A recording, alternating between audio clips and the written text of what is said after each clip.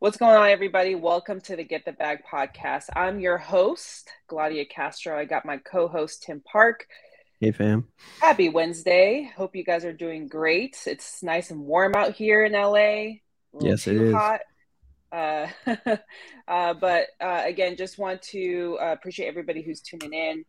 We have a really exciting show for you guys today. But before we get all into that, don't forget to like, subscribe, follow us on IG. We're on here every week, typically Wednesdays at 8 a.m. Pacific, 11 a.m. Eastern. Without further ado, I'm really excited for this guest because we connected over at an event we went to a couple weeks ago.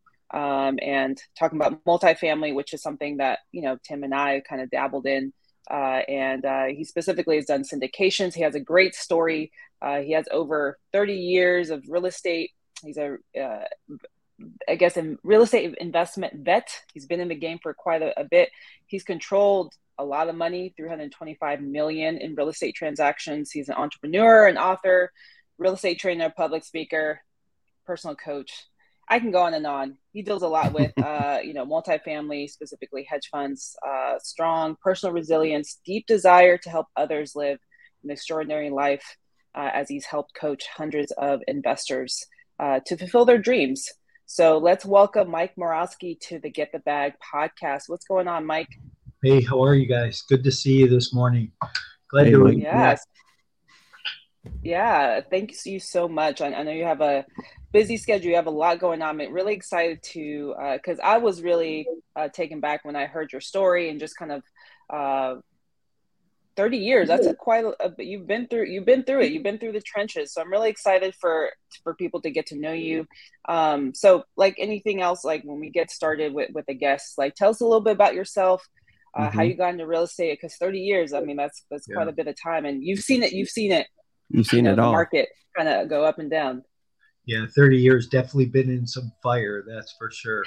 So, I got in the real estate business kind of by accident, really. I always tell people, I say, hey, I didn't come from a family of entrepreneurs. We had no real estate background. My parents didn't, invest. I wound up in the construction business. And it was funny because I had a swimming pool business that I was trying to operate in the Midwest, and it was a constant turnover of employees because you put people on unemployment, they didn't come back, you spent a lot of time and money training them, and I started doing room additions and kitchen and bath remodeling, and then before I knew it, I had this huge company and burned out because as an entrepreneur, we do everything, right? We do all the paperwork and marketing and hiring and firing and bookkeeping. And I was still in the field banging nails. I remember just burning out, waking up one morning. And at the time I was married, I told my wife, I said, hey, I'm done. I can't do this anymore. So we sold the company, and I went to take a year off. But like any good entrepreneur, you can't ever put anything down or stop running your mind, right? Right. So, during that year, we bought a couple of 2 flats, house hacked them. But what's really important is I met a real estate agent along the way who was really successful. And years before, I had heard Jim Rohn say, success leaves clues. And that had always stuck with me. So I always tried to pay attention to people around me who did more, who were more successful. This guy was really successful, and I went to him. I said, hey, Todd, I think I'd like to go in the real estate business. And he said, oh, I think you'd be great at it. And he encouraged me. I went and got licensed. He made me this cassette tape that I listened to over and over and over again. I think I totally stretched it out, right, from listening to it so many times. But the fundamentals were so instrumental in what I did. I went in the real estate business. My first 9 months in the business, I sold 78 single family houses. I was RE/MAX Rookie of the Year. I went on to build a team selling over 125 houses a year, mostly investor-based business. So we really focused. Back then, people said, oh, you don't want to work with investors. They, are too spotty. They don't know what they're doing. But I was investor-centric, right? And worked with them and just grew a business from there. And then do you want to unpack that, or you want me to keep going? Or Yeah, I mean, I think specifically that kind of led you to multifamily, right? So because I know having a background in real estate and being an agent and building a team, I mean that I think what year was that specifically when you kind of Yeah, so early 90s, I got in real estate, like 91. And 2005, I saw the market starting to soften and shift. And I mm, knew that things were going to be different. I wouldn't be able to keep that production up. And we were selling, well over 100 houses a year for about 12 years. And Mm-hmm. um, so I had always wanted to go in the apartment business. Back when I was in the construction business, I had watched some local syndicators in Chicago here that grew these huge businesses. And so I understood this, right? I understood you raise private equity, you marry it with a great real estate deal, you stay in the middle, and as long as everything goes well, everybody does well. So I said, hey, I'm going to give this a try. I went out, I bought a small 11 unit apartment building, and mhm. I syndicated that, and it went relatively well. I mean, I learned a lot of things along the way, made a couple of mistakes, but from there I went on. I raised $18 million. I bought $60 million worth of real estate. It was about 4,000 apartments in 5 markets around the country. Vertically integrated a property management company managing 7,500 units. So I built $100 million company in 30 months. Mm-hmm. So that's how I got into Amazing. multifamily. Yeah. Now, were you still doing residential when you got your first multifamily, or how did that work? Yeah, great question, Tim. I actually did do a little bit more residential. I had a team, so I really started to focus on the apartment stuff myself, and my team kept selling residential. Mm-hmm. And I got my first 2 syndications done, and I said, hey, there's something here. And we started to all kind of shift. There were 7 of us on a team, and so I had a great support staff to begin with, and administrative staff, and we just kept going in that direction. So Yeah. Yeah. Well, I was going to add in terms of syndication because a lot of people don't know what that means. Right. To like, what led you to syndication? Did you kind of already have that knowledge, or do you kind of consult with mentors to kind of put a deal together? yeah, so like I mentioned, I had watched a couple other syndicators in Right. Chicago, and I understood you just raise capital from people who want to be in real estate, and you marry it with a great real estate deal. You know, Right.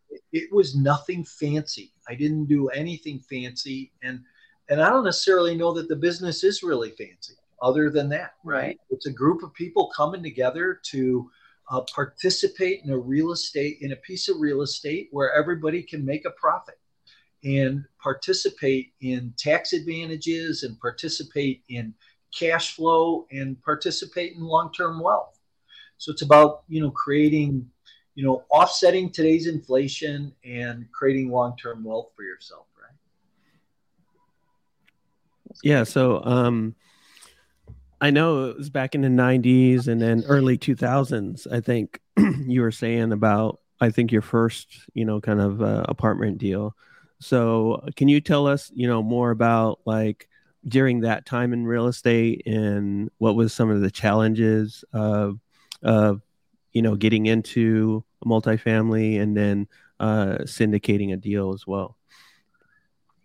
It's kind of funny, Tim, because I'm kind of the type of individual that I don't look at challenges. I just kind of run through them. I'll run through a brick wall to get something. Yeah. I And love it. so, just my first deal, I went and put this thing under contract, and I was so excited about it because I didn't know what I was doing, but somebody was going to sell me an apartment building. So I put this thing under contract for what I thought at the time was a great price, right? And learned later that it wasn't. I made those buying mistakes early on. And I wound up, I said, okay, so now how am I going to raise money? I had no idea. I didn't know anybody. My family, my friends didn't have any money. And so I said, let me do this. I put an ad in the newspaper, in a classified newspaper section. And all it said was real estate investors wanted. my phone number. My phone rang for about 7 days. I spent $45 on that ad for 4 days. And over 6 months, I raised $700,000 from that one. Wow. And I don't think you could duplicate that today because there's, Right. Real estate investing is so popular today. But then I started doing seminars in my office and working, building my database more and going to my investors in the database and just raising capital from it. And, we were doing these syndication deals and people were participating and we were having great results. Cash flow was great. And, but then 2008 rolled around and, anybody that knows what happened in 2008, it was like hitting a brick wall in a freight train at 200 miles an hour. Mm-hmm. Mm-hmm. So, and how did that multifamily climate change then? Because you already kind of noticed the market was softening. You said like around 2005. So was it something that you kind of forecasted as well? Or I think like many people, they kind of didn't know how difficult it was going to be until it kind of just started happening. So how did because I'm sure by that point, maybe you've done a couple deals. How did those kind of pan out throughout the '08 crash? Yeah, great question. So 2005, I saw the market shifting, softening, didn't really know what was going to happen. Went into the multifamily space. 2007, I closed 2,200 units. We took on 2,200 units. And I always tell people, I say, hey, we grew way too fast because during 30 months, we brought on 4,000 units. And I thought I had a good team behind me that was supporting and stabilizing things and getting construction done. And I just kept running forward, growing this company. Mm-hmm. 2008, the residential market just went to hell, right? You had all this bad Wall Street paper. You had people that were you could get a mortgage in 2008 at 125% of what your house was worth.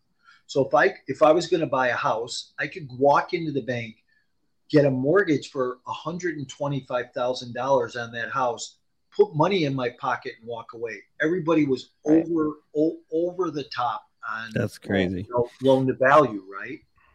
Banks were throwing money at people. And so that started happening. But my thought was, hey, all these people are going to lose their houses in foreclosure. Mm-hmm. They're going to still need apartments, right? They're going to need a place to live. So I kept running at the apartment business. One of the things I didn't check was employment diversification in markets.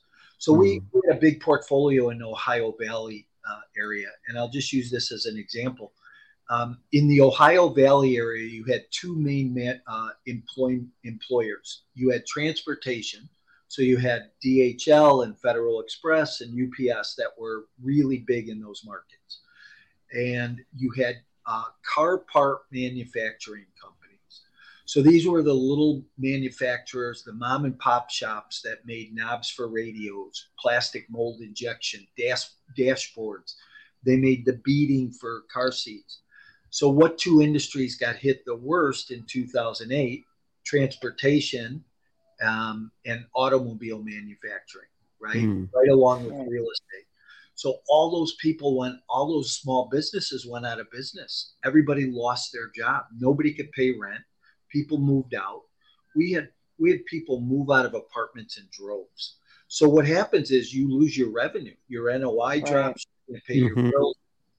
So all of a sudden, here we are faced with this economic adversity. By 2010, we had totally come off the rails because of the loss in revenue, the loss of income.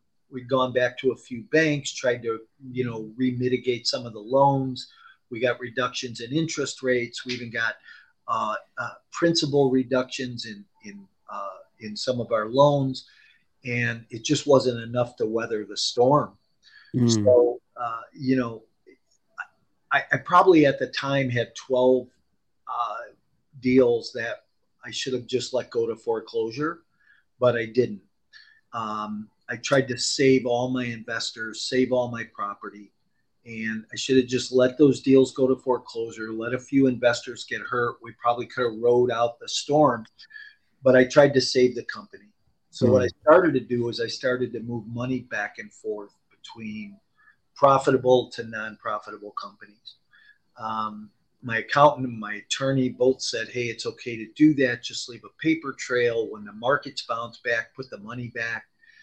It sounded like a great plan. So we were doing that.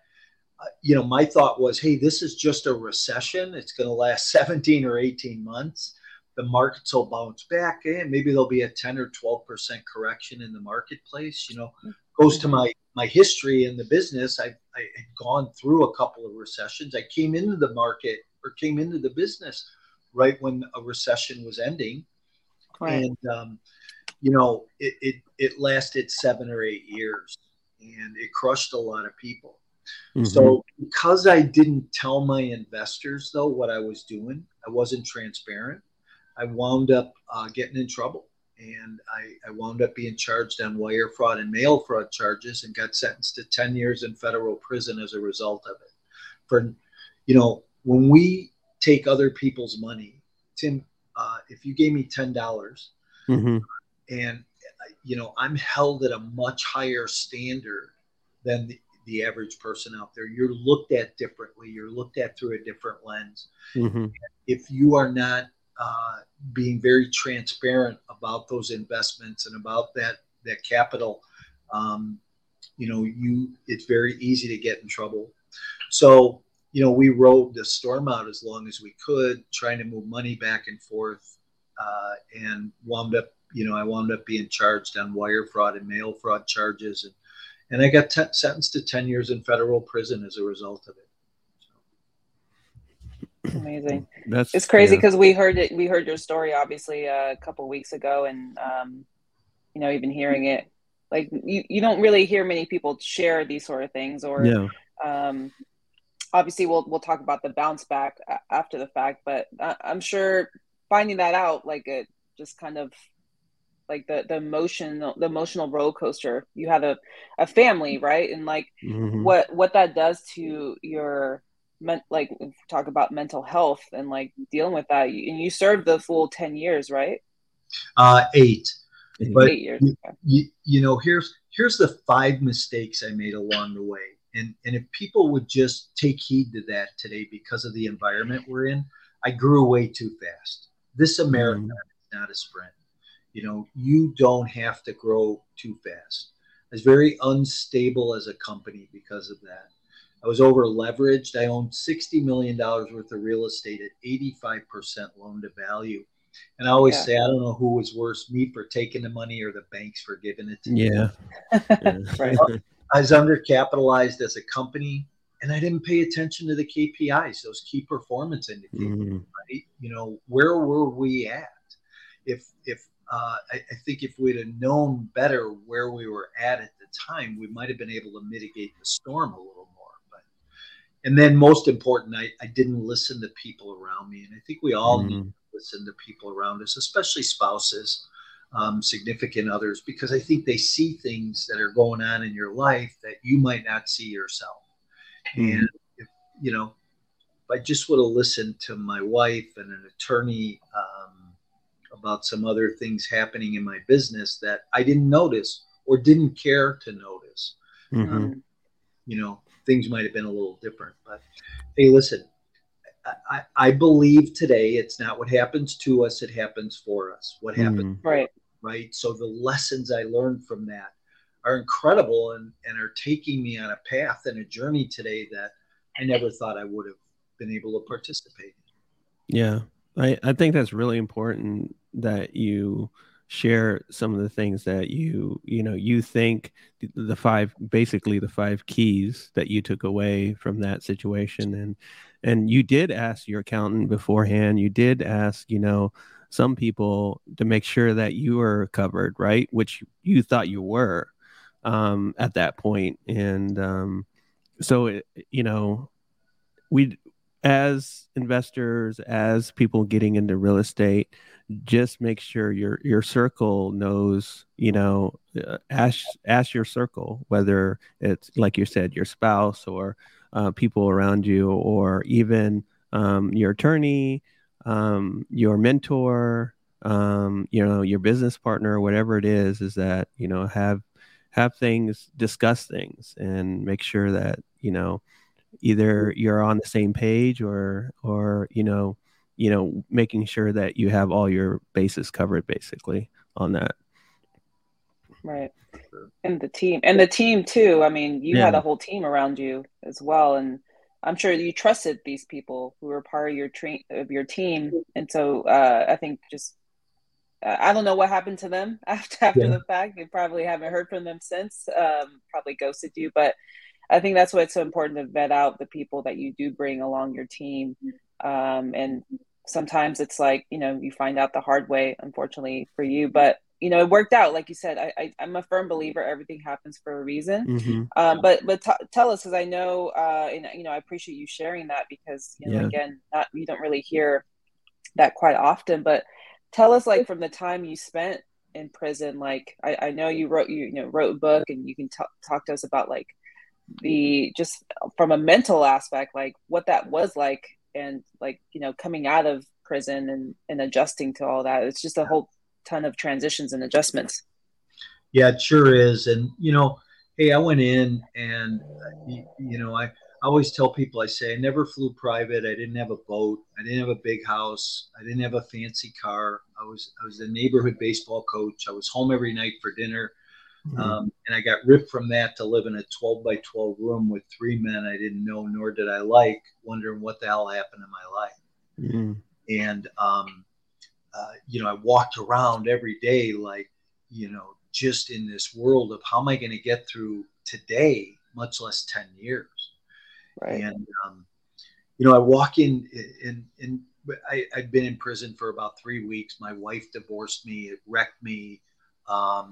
And I just couldn't get my arms around life. Right. There were some people that were in prison that walked next to me, that lifted me up, that helped me get through that first 6, 12, 18 months till I finally got my head on straight. Right. I was probably in prison like 6 weeks, and I walk in the gym one day, and I always tell people, I say, hey, I was just window shopping. I wasn't looking for a weight. I wasn't looking for a treadmill. And I'd gone from running marathons to being 35 pounds overweight. I absolutely hated myself. But I walk in the gym one day, and this guy walks over to me. He was probably 20 years younger than me. And he said, hey, don't let these people beat you. All they want to do is take from you everything you've ever known. They can take your business. They can take your money. They can destroy your family. But what they can't take is who you are and what you're made of. They can't take what you have in your heart and in your head. He goes, you can get all that back. He goes, all you have to do is get through this time. He goes, look, come to my class every day. Start working out. You'll start to lose weight. You'll start to feel better. And, I think we're faced with defining moments in our life that we have a choice that we can either say yes to or no to, right? But somebody like flipped the switch that day. And I said, okay. And I don't know what, I still to this day don't know what made me say okay. But I started going to this class. I started working out. I started losing weight. I wound up going to college. I got a bachelor's degree in theology. I wrote 2 books. I wrote a book called Exit Plan, which is your complete guide to multifamily investing and why you need an exit plan before you buy. I wrote a book on property management. I wrote an ethics course. I taught real estate investing, property management, and ethics in prison for 6 years. I was on an outreach program. I'd go in the community and tell my story to small business owners and local college students.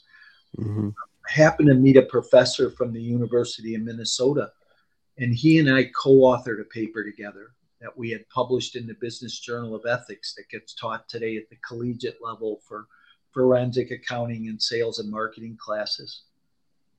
I came home in 2020, the week they closed the world down from the pandemic. That's so crazy. I went from one prison right into another. Oh my goodness. Right. But at least you were free. Right. And I thought, I'm going to go in the coaching and training business. So, about 6 months out, I started doing coaching and training.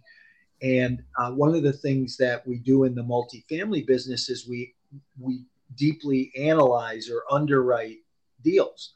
So I said, well, I'm going to have to figure out how to do that again. So I started underwriting deals and pulled my old tools out and, started calculating and looking at deals and building broker relationships and getting deals sent across my desk.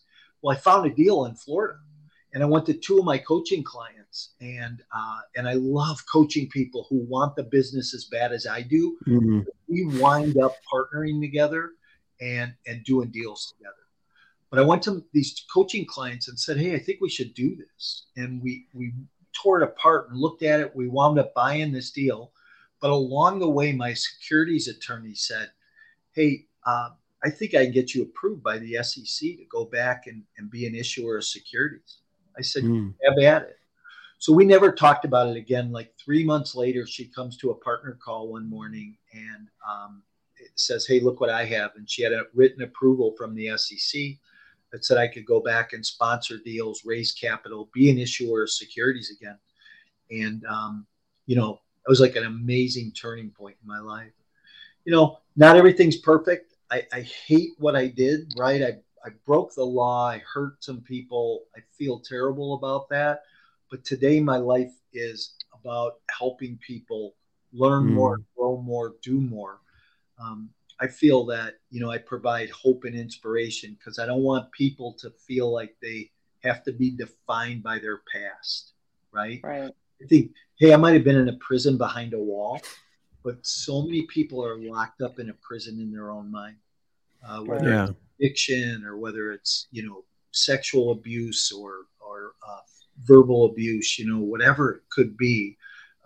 People need to understand that you don't have to be dictated by your past, that you can move forward. Gladia, you kind of mentioned something about people don't talk about this, right? Right. And I was locked up with a bunch of real estate people that came home and they won't talk about it. One of my best friends, we've known each other for 25 years. We wound up running into each other in prison because he got in trouble. But he's at home and he won't talk about it. He doesn't want people to know. People came home and they've changed their names and they're doing, they're working at Walmart. So I want people to understand, don't let your past define your future. Yeah. That's so key. And I think it's the work you did in prison on yourself that probably made it. I mean, you transitioned, you got out when it was like the world shut down, but that's still that work you put in on yourself and like working for others. Really, seemed like it was a smooth transition into coaching, into getting things right because you got your mind right first. And I think that's a great tip for anybody out there is like, once you get your mind right, like everything's effortless. It's endless. The opportunities that come out of you. So I think it's also the work that you did, while in prison, because like you said, some people probably didn't do that, and so you come out to the real world and you're just like, oh, where do I even go? I'm the victim. This sucks, and you end up, having to pick yourself up, start off from ground zero. So I think that's a great tip for anybody that feels like they're in a prison or feels like, their mind's not right. Get your mind right first, and the rest will kind of fall into place. So I love that. I think that really probably did help to where you're at now. Yeah. Thank you.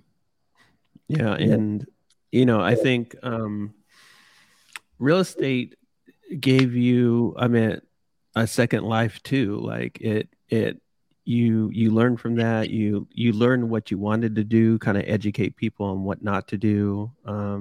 You've had this abundant experience of, residential and then also now multifamily. You wrote books.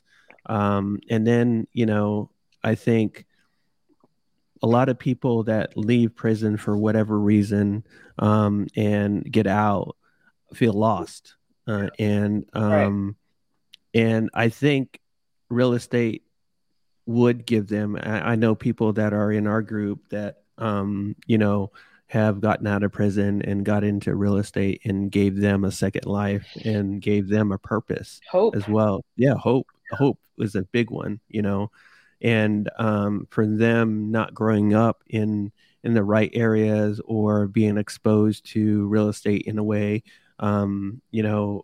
like I was as well too. So I think, like Ladia said, it just gives people that hope that they can make it, because life after prison, getting a 9 to 5 job isn't really something that people want to do, or they get treated totally different. So being in real estate, doing it, being your kind of own boss type of thing, and getting into that, I think is a testament of people that they can, and gives them hope, and I would ask for you is like, for someone that doesn't have much to work with, what really advice would you give someone that is starting into maybe getting into multifamily real estate? Or what would you say, how would they get started? Would they get a mentor, or do they just need to kind of get into a program? Or what's your advice on, for someone that's kind of starting out? Yeah. So partner with a team, figure out what you're really good at. Like there's 13 different things that happen in a multifamily syndication. Figure out which part of those you're really good at, and then go take your skills to somebody else. I would tell people, go get a coach. There's a bunch of coaches out there, but go get a coach for yourself. Somebody who can walk you through all the fundamentals, hold you accountable to taking action and pushing you forward. I do coaching, but you don't have to use me. There's plenty of people out there that you can coach with. I'm not an advocate of a $40,000 or a $50,000 program either. I think if somebody has that kind of money, they should, find a coach that they can pay less to and put money in a deal, and, be part of a deal passively and see how that works. Right. So I'm an advocate for that as well. But, it's about getting the education, but education only takes you so far. It's the action you have to take. I was going to say, in order to be successful. 100%. That's a great tip. And we're part of a wholesaling program. That's kind of how we got started. And one thing I've learned too with wholesaling is you learn how to get in front of sellers, right? How to market direct to seller. So if you can kind of utilize those skills, you can really replicate it in marketing out to multifamily owners as well as like, collaborating with brokers and such. But one of the biggest things that we promote in this program is also JVing with each other. It's like, get in touch. Who's the head wholesaler in this market that you want to be in, whether it be virtual or your own, and partner up with them. So I do agree, partnering up with people that know what they're doing, have done it before. And then, finding how can I add value? I think that's always the biggest thing for that. But I did kind of want to ask, because, you kind of going back to your story where you transitioned, found a deal. How are you adjusting now over the last couple of years that been out of prison? You're coaching, obviously, but the kind of deals that you're working on now, how many deals have you worked on and, so far, and how's that going? And maybe a kind of piggyback question to that is like, with the market as well, kind of changing. Yeah. So with the market changing, I'm extremely conservative. I don't know that you'll find somebody as conservative as I am, because I'm gun shy too. Right. So I had somebody say to me one day, "Hey, are you raising capital yet?" And this was a couple years ago. And I said, "No, I don't think I'll ever raise capital." And they said, "Wow, why would I trust anybody other than you or somebody like you? Because you've already made the mistakes. You know what to look out for." And I think I know what to look out for today. So we did a deal in 2021, right in December of 2021, and didn't do anything except look at deals in 2022. And this goes back to conservativeness. My underwriter and I underwrote 90 transactions for $1 billion in product, to go to write 7 LOIs, letters of intent to purchase. Yep. Get to the altar. We wrote 10 LOIs, got to the altar 7 times. 3 times we were in the final round to walk away from deals for $300,000-$400,000 because they just didn't make sense any higher than where we were. So I'm very conservative. We actually were doing a deal right now. It's in Tulsa, Oklahoma. It's a huge booming market. I think we're there before the smart money's there, and I think some of the big players figure it out. It's gonna open up even more. But we're buying 277 units of 5 property portfolio, and hey, we're assuming 5 mortgages at a blended rate of 3.6%. I had an investor tell me the other day, he said, even if you guys screw up, it can't be that bad with that interest rate. Right. Like, well, we won't screw up, but you're right. So, it's a big CapEx project. We're going to go in, put, over $2 million in capital improvements. The current owner's an awful owner. We'll go in and straighten out the operations, be a 4.5-year hold. That interest rates that we're assuming are fixed rate for 8 years. So that'll give us the opportunity to get out at about 4.5 years because we think somebody else will want to assume those interest rates. Sure. Mm-hmm. Right. Our investors, have a great opportunity for, a 7% preferred return along the way with a pretty decent back end, not to include, not even including the tax advantages that they get to take. Mm-hmm. So big depreciation value on this one. Now, is that more of it's a value add? What asset class was that at? Yeah, it's a C-class product. So 4 of the assets were built like in the late 70s and 1 was built in the early 90s. But it's a C-class asset. Got it. Yeah. That's great. And I know that, getting into, the deal and, talking to investors, what potential pitfalls or risks that you think people should be, or investors should be cautious about in venturing into multifamily? Yeah. So, you want to maybe just look at the market a little bit today, right? I think that you've got brokers that are bringing deals to the market. And listen, I'm not bashing brokers. Everybody's trying to make a living.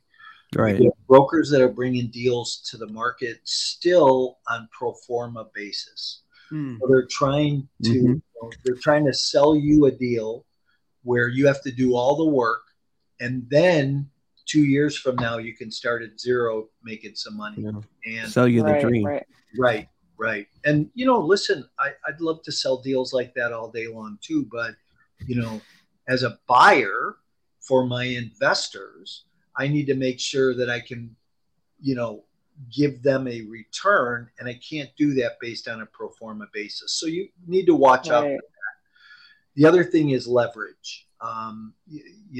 Do not go into these deals over leveraged. I say 65% to 70% at a minimum. I was 85% LTV on all my deals. It was just crazy. It was brain damage. Can't pay your bill. So, and so, those are 2 key principles. And then make sure that you're asset managing, right? There's that difference between property management and asset management. Make sure that you're paying attention to the KPIs and that your boots on the ground are doing the work they need to be doing. Right. Yeah, I think that's so key with the pro forma. We're dealing with that too with the brokers we're working with out here in LA that are like, this is a great deal. It's cap rate at this and that, and we punch the numbers, and it's like, are you sure about that? It's like that meme. Are you sure about that? So I think this is why partnering up, if you do get into multifamily, is like partnering up with people that you trust. And obviously having an underwriter, you have an underwriter yourself. And that was going to kind of be my question, is like, what's kind of your process? Like, I don't know how big your team is right now that focuses on the acquisition side. Like, walk us through what that process looks like. Yeah. So I have an underwriter that, God, I've been working with him now for about a year. He came to me as a finance major at TCU, really smart young guy. And he said, hey, I want to learn how to underwrite. And I started teaching him, and we started sourcing deals, and we just started looking, and we work really well together. He'll look at a deal, bring it to me, we'll tear it apart. And, and now we're at a point where he understands what makes sense for us. And, we'll only look for that product, right? Mm-hmm. CB product, that value add, that's garden style, so many units, so much per door, those types of things. And I'm a market driven investor. So we only look in markets that make sense. I don't do anything in Chicago, and you know what? I don't do anything in California. Yep. Not many do. I understand. Yeah, I know. I don't blame you. Yeah, that's all right. But I love Florida, and I love Alabama, and I love Georgia and Texas, and now we love Oklahoma and Northwest Arkansas. So, there's markets that make sense. Then we have a partner that is kind of our compliance. Keeps us legal, keeps us honest. Takes care of all the investor documents, investor portals, insurance, funding, all the details, utility bills, all of that. Just somebody who keeps the ball running, right? Right. That's a really good partner. And then we'll partner with someone who's a key principal, somebody who has the buying power to sign on a loan, that has assets under management, that's bank approvable, and bring that person to the table also. So that's what really makes up our core team. And then depending on how big the asset is, we may have to bring people in to help raise capital, and be part of the GP team. And then the asset management piece, we always will third party management, so we'll hire a company to manage that asset. So it's kind of how our team looks. Multifamily is a team sport. It's and when I think back, my old company, I had people working for me, and they did the same thing, but I paid them on a salary. Now people, now you kill what you eat, or you eat what you kill. Right? So everybody participates. Yeah. Quick question too, is that like, what's the, so for people that don't know, what is the cap stack for, like one of your deals? So how is that broken down? Yeah. So normally, we do a 70-30 type deal structure, right? So 70% goes to our investors. That's that lion's portion, A-class investor, A-class shareholders in the deal. They own the real estate through the LLC. Right. We're on the B-class side. We own 30%. But when you talk about capital stack, generally we're going to be 65 to 70% LTV. The rest will be equity. From time to time, you might stick some preferred equity or bridge equity, bridge loan in there for capital improvements or something like that. I'm a simple guy. I don't like to complicate things, Right. Because I think that you lose a lot in the midst of that. So I like to, hey, equity, debt, our portion as being the GP side, and simple capital stack. I don't like waterfalls. I don't. It's a 70-30 deal. Anything over the pref, we split 70-30. So I'm simple because too many investors get caught up in. Yeah. So what, if you're trying to do a waterfall or something, too many investors get caught up in, hey, so tell me again what happens if you hit 8%, then what happens to the split? Mm-hmm. Just gets to be brain damage. Yeah, I understand for sure. And that's, I think keeping it simple like that is the smart thing to do. Because when Yeah. you get too many investors and dilution and stuff, it gets messy. a little hairy. Yeah, for sure. Yeah. Messy's a good way to put it, Gladys. Yeah, things can get quite messy when you get, like you said, get a good big pool of people. We do have a question here, and I'm sure with multifamily, I don't know if the tenants that you do have in your all the doors that you own are Section 8. Is that something that you involved with, or maybe depending on the asset class, maybe not? Just curious, since there's a question about that. So I'm not in the affordable housing space. I'm not in the tax credit or light income tax credit space, right? We're market rate rent. And the reason I like that space is because I get to raise my rents. Right. So if I'm in those other affordable housing spaces, you're restricted to bond deals or tax credits, things like that. So again, I'm a simple guy. Give me something I can raise my rent, create more revenue, and add more value to the property. So we do Section 8 though. So 20-30% of our tenants in a particular property could be Section 8 tenants. And I don't have any problem with that. My mission as an operator is to provide safe and secure housing for my tenants. I think there's a lot of single parents out there, single moms especially, and I think it's probably because I got raised by a single mom that, they're at work. They want to know that when their child comes home from school, that their door is closing behind them and they're not getting hassled or chased down the hallway or, tried to sell drugs or guns. And so I want to provide that safe and secure housing for our tenants. That's good. Great. That's awesome. And I think, with the, which is why you don't look into California, which we're dealing with a few deals, dealing with tenants and the issues there and legislation and such. And it just varies. I think, like you put it perfectly, I keep things simple, and simple being, I know what I want. This is exactly my criteria. Nothing's going to deter me off of that lane.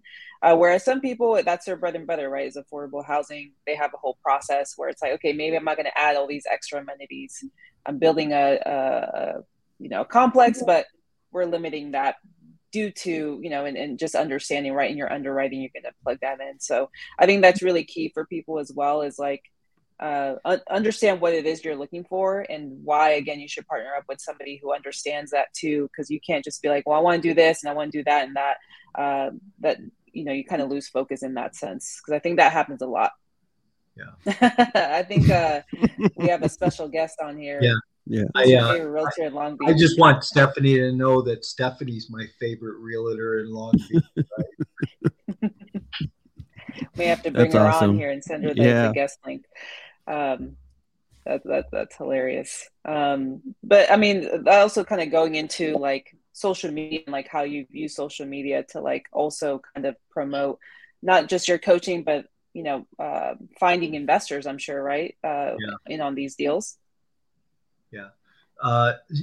Social media, you could find me anywhere, right? Instagram, Twitter, TikTok, LinkedIn. I do have a team that helps support that, and I'm always trying to put some educational content out there. I want people a nugget, right? I want people to understand. Just like this morning, I put a piece out on LinkedIn that just talked about what's a syndication, right? Because I think a lot of people get hung up in the definition or terminology, and so exactly, I want people to understand what it is and how it works and how they can benefit from it. So I try to do a lot of education, whether it's video. I do a couple of events throughout the year, things that benefit people. I have a 2-day summit coming up in October. So that'll be exciting. And it's not just me, but I bring other speakers on to talk about, different aspects of the business. So. I love that. And that's in October? It is October 19th and 20th. Yeah, we're just, matter of fact, let me, if you have anybody here who listens to this and they want a ticket, I'll give them a ticket. So. Oh. Hey, you heard it here. I know. I think I know somebody who we could give it to. You heard it first here. You heard it first here. I'll get the bag. There you go. I love it. Go. I love it's it. in the bag now. Right. Oh my goodness. That's awesome. Well, I know we're approaching kind of the end, and again, yeah, I think you've dropped a ton of gems in and of itself.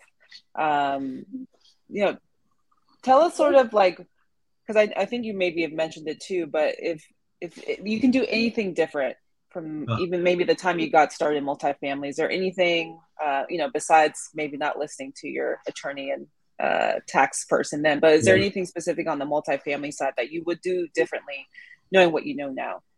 I would have got a coach from the beginning. I would have gotten a little bit more educated before I'm a jump in with 2 feet kind of guy. Right. I take a little bit more risk than the average person. I've backed off a little bit, between what happened, and the older I get, I think I have more wisdom today, but I still want to function or operate at a higher level.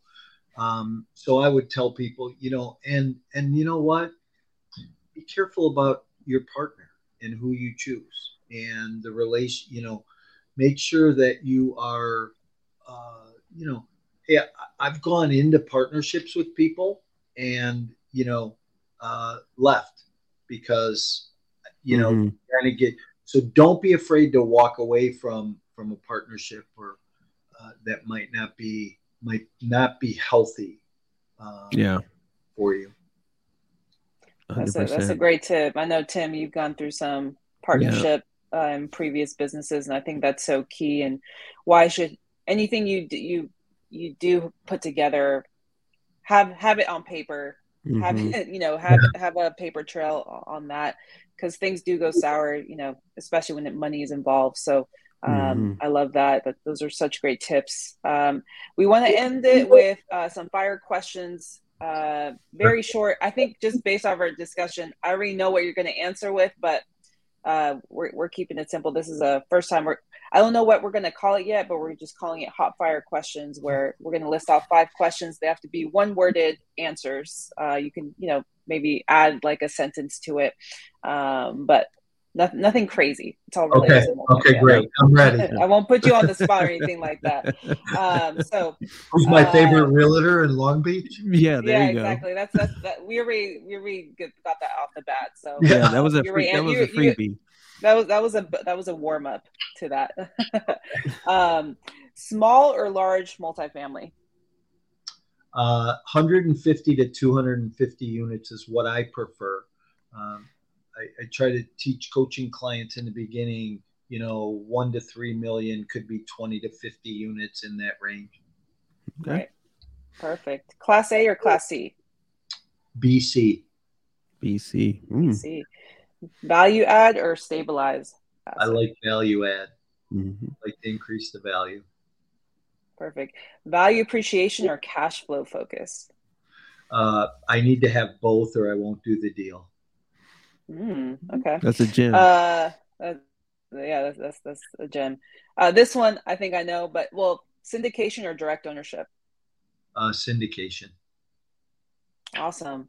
I need to add those like sound effects. Boom, boom, boom, boom. I know. You completed the fire round. There you go. Done. Mike, it was such a pleasure. Thank you so much for joining us. We'll make sure, I think I've added all of your information and how people can reach you on the show notes. But thank you again. We'll definitely keep in touch and hopefully maybe we can do a deal together. Yeah, for sure. I sent you guys the Tulsa deal to look at, didn't I? I think I got it. Yeah. I have. I'll deep dive into it.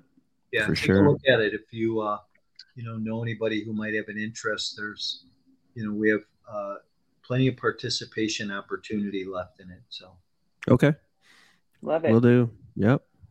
Awesome. Is there anything that you want to leave people with before we leave? Yeah, just don't lose sight. Don't let the market changes affect you where you say that you can't do something, don't put your pencils down right now. Keep underwriting. I think right now we're going to go into a time that will be some of the greatest real estate deals anybody's ever seen. And you can position yourself today in front of the next bull run. And why not be in front of it next time? It's awesome. I love it. Thank you again, Mike, for joining us. And thank you, everybody who was in the chat and commenting. If you have any questions, feel free to reach out to Mike. I believe his IG handle and his website is on there. But we'll be back next week. Have a great rest of your week. Talk to you guys later. Bye. All right. See you.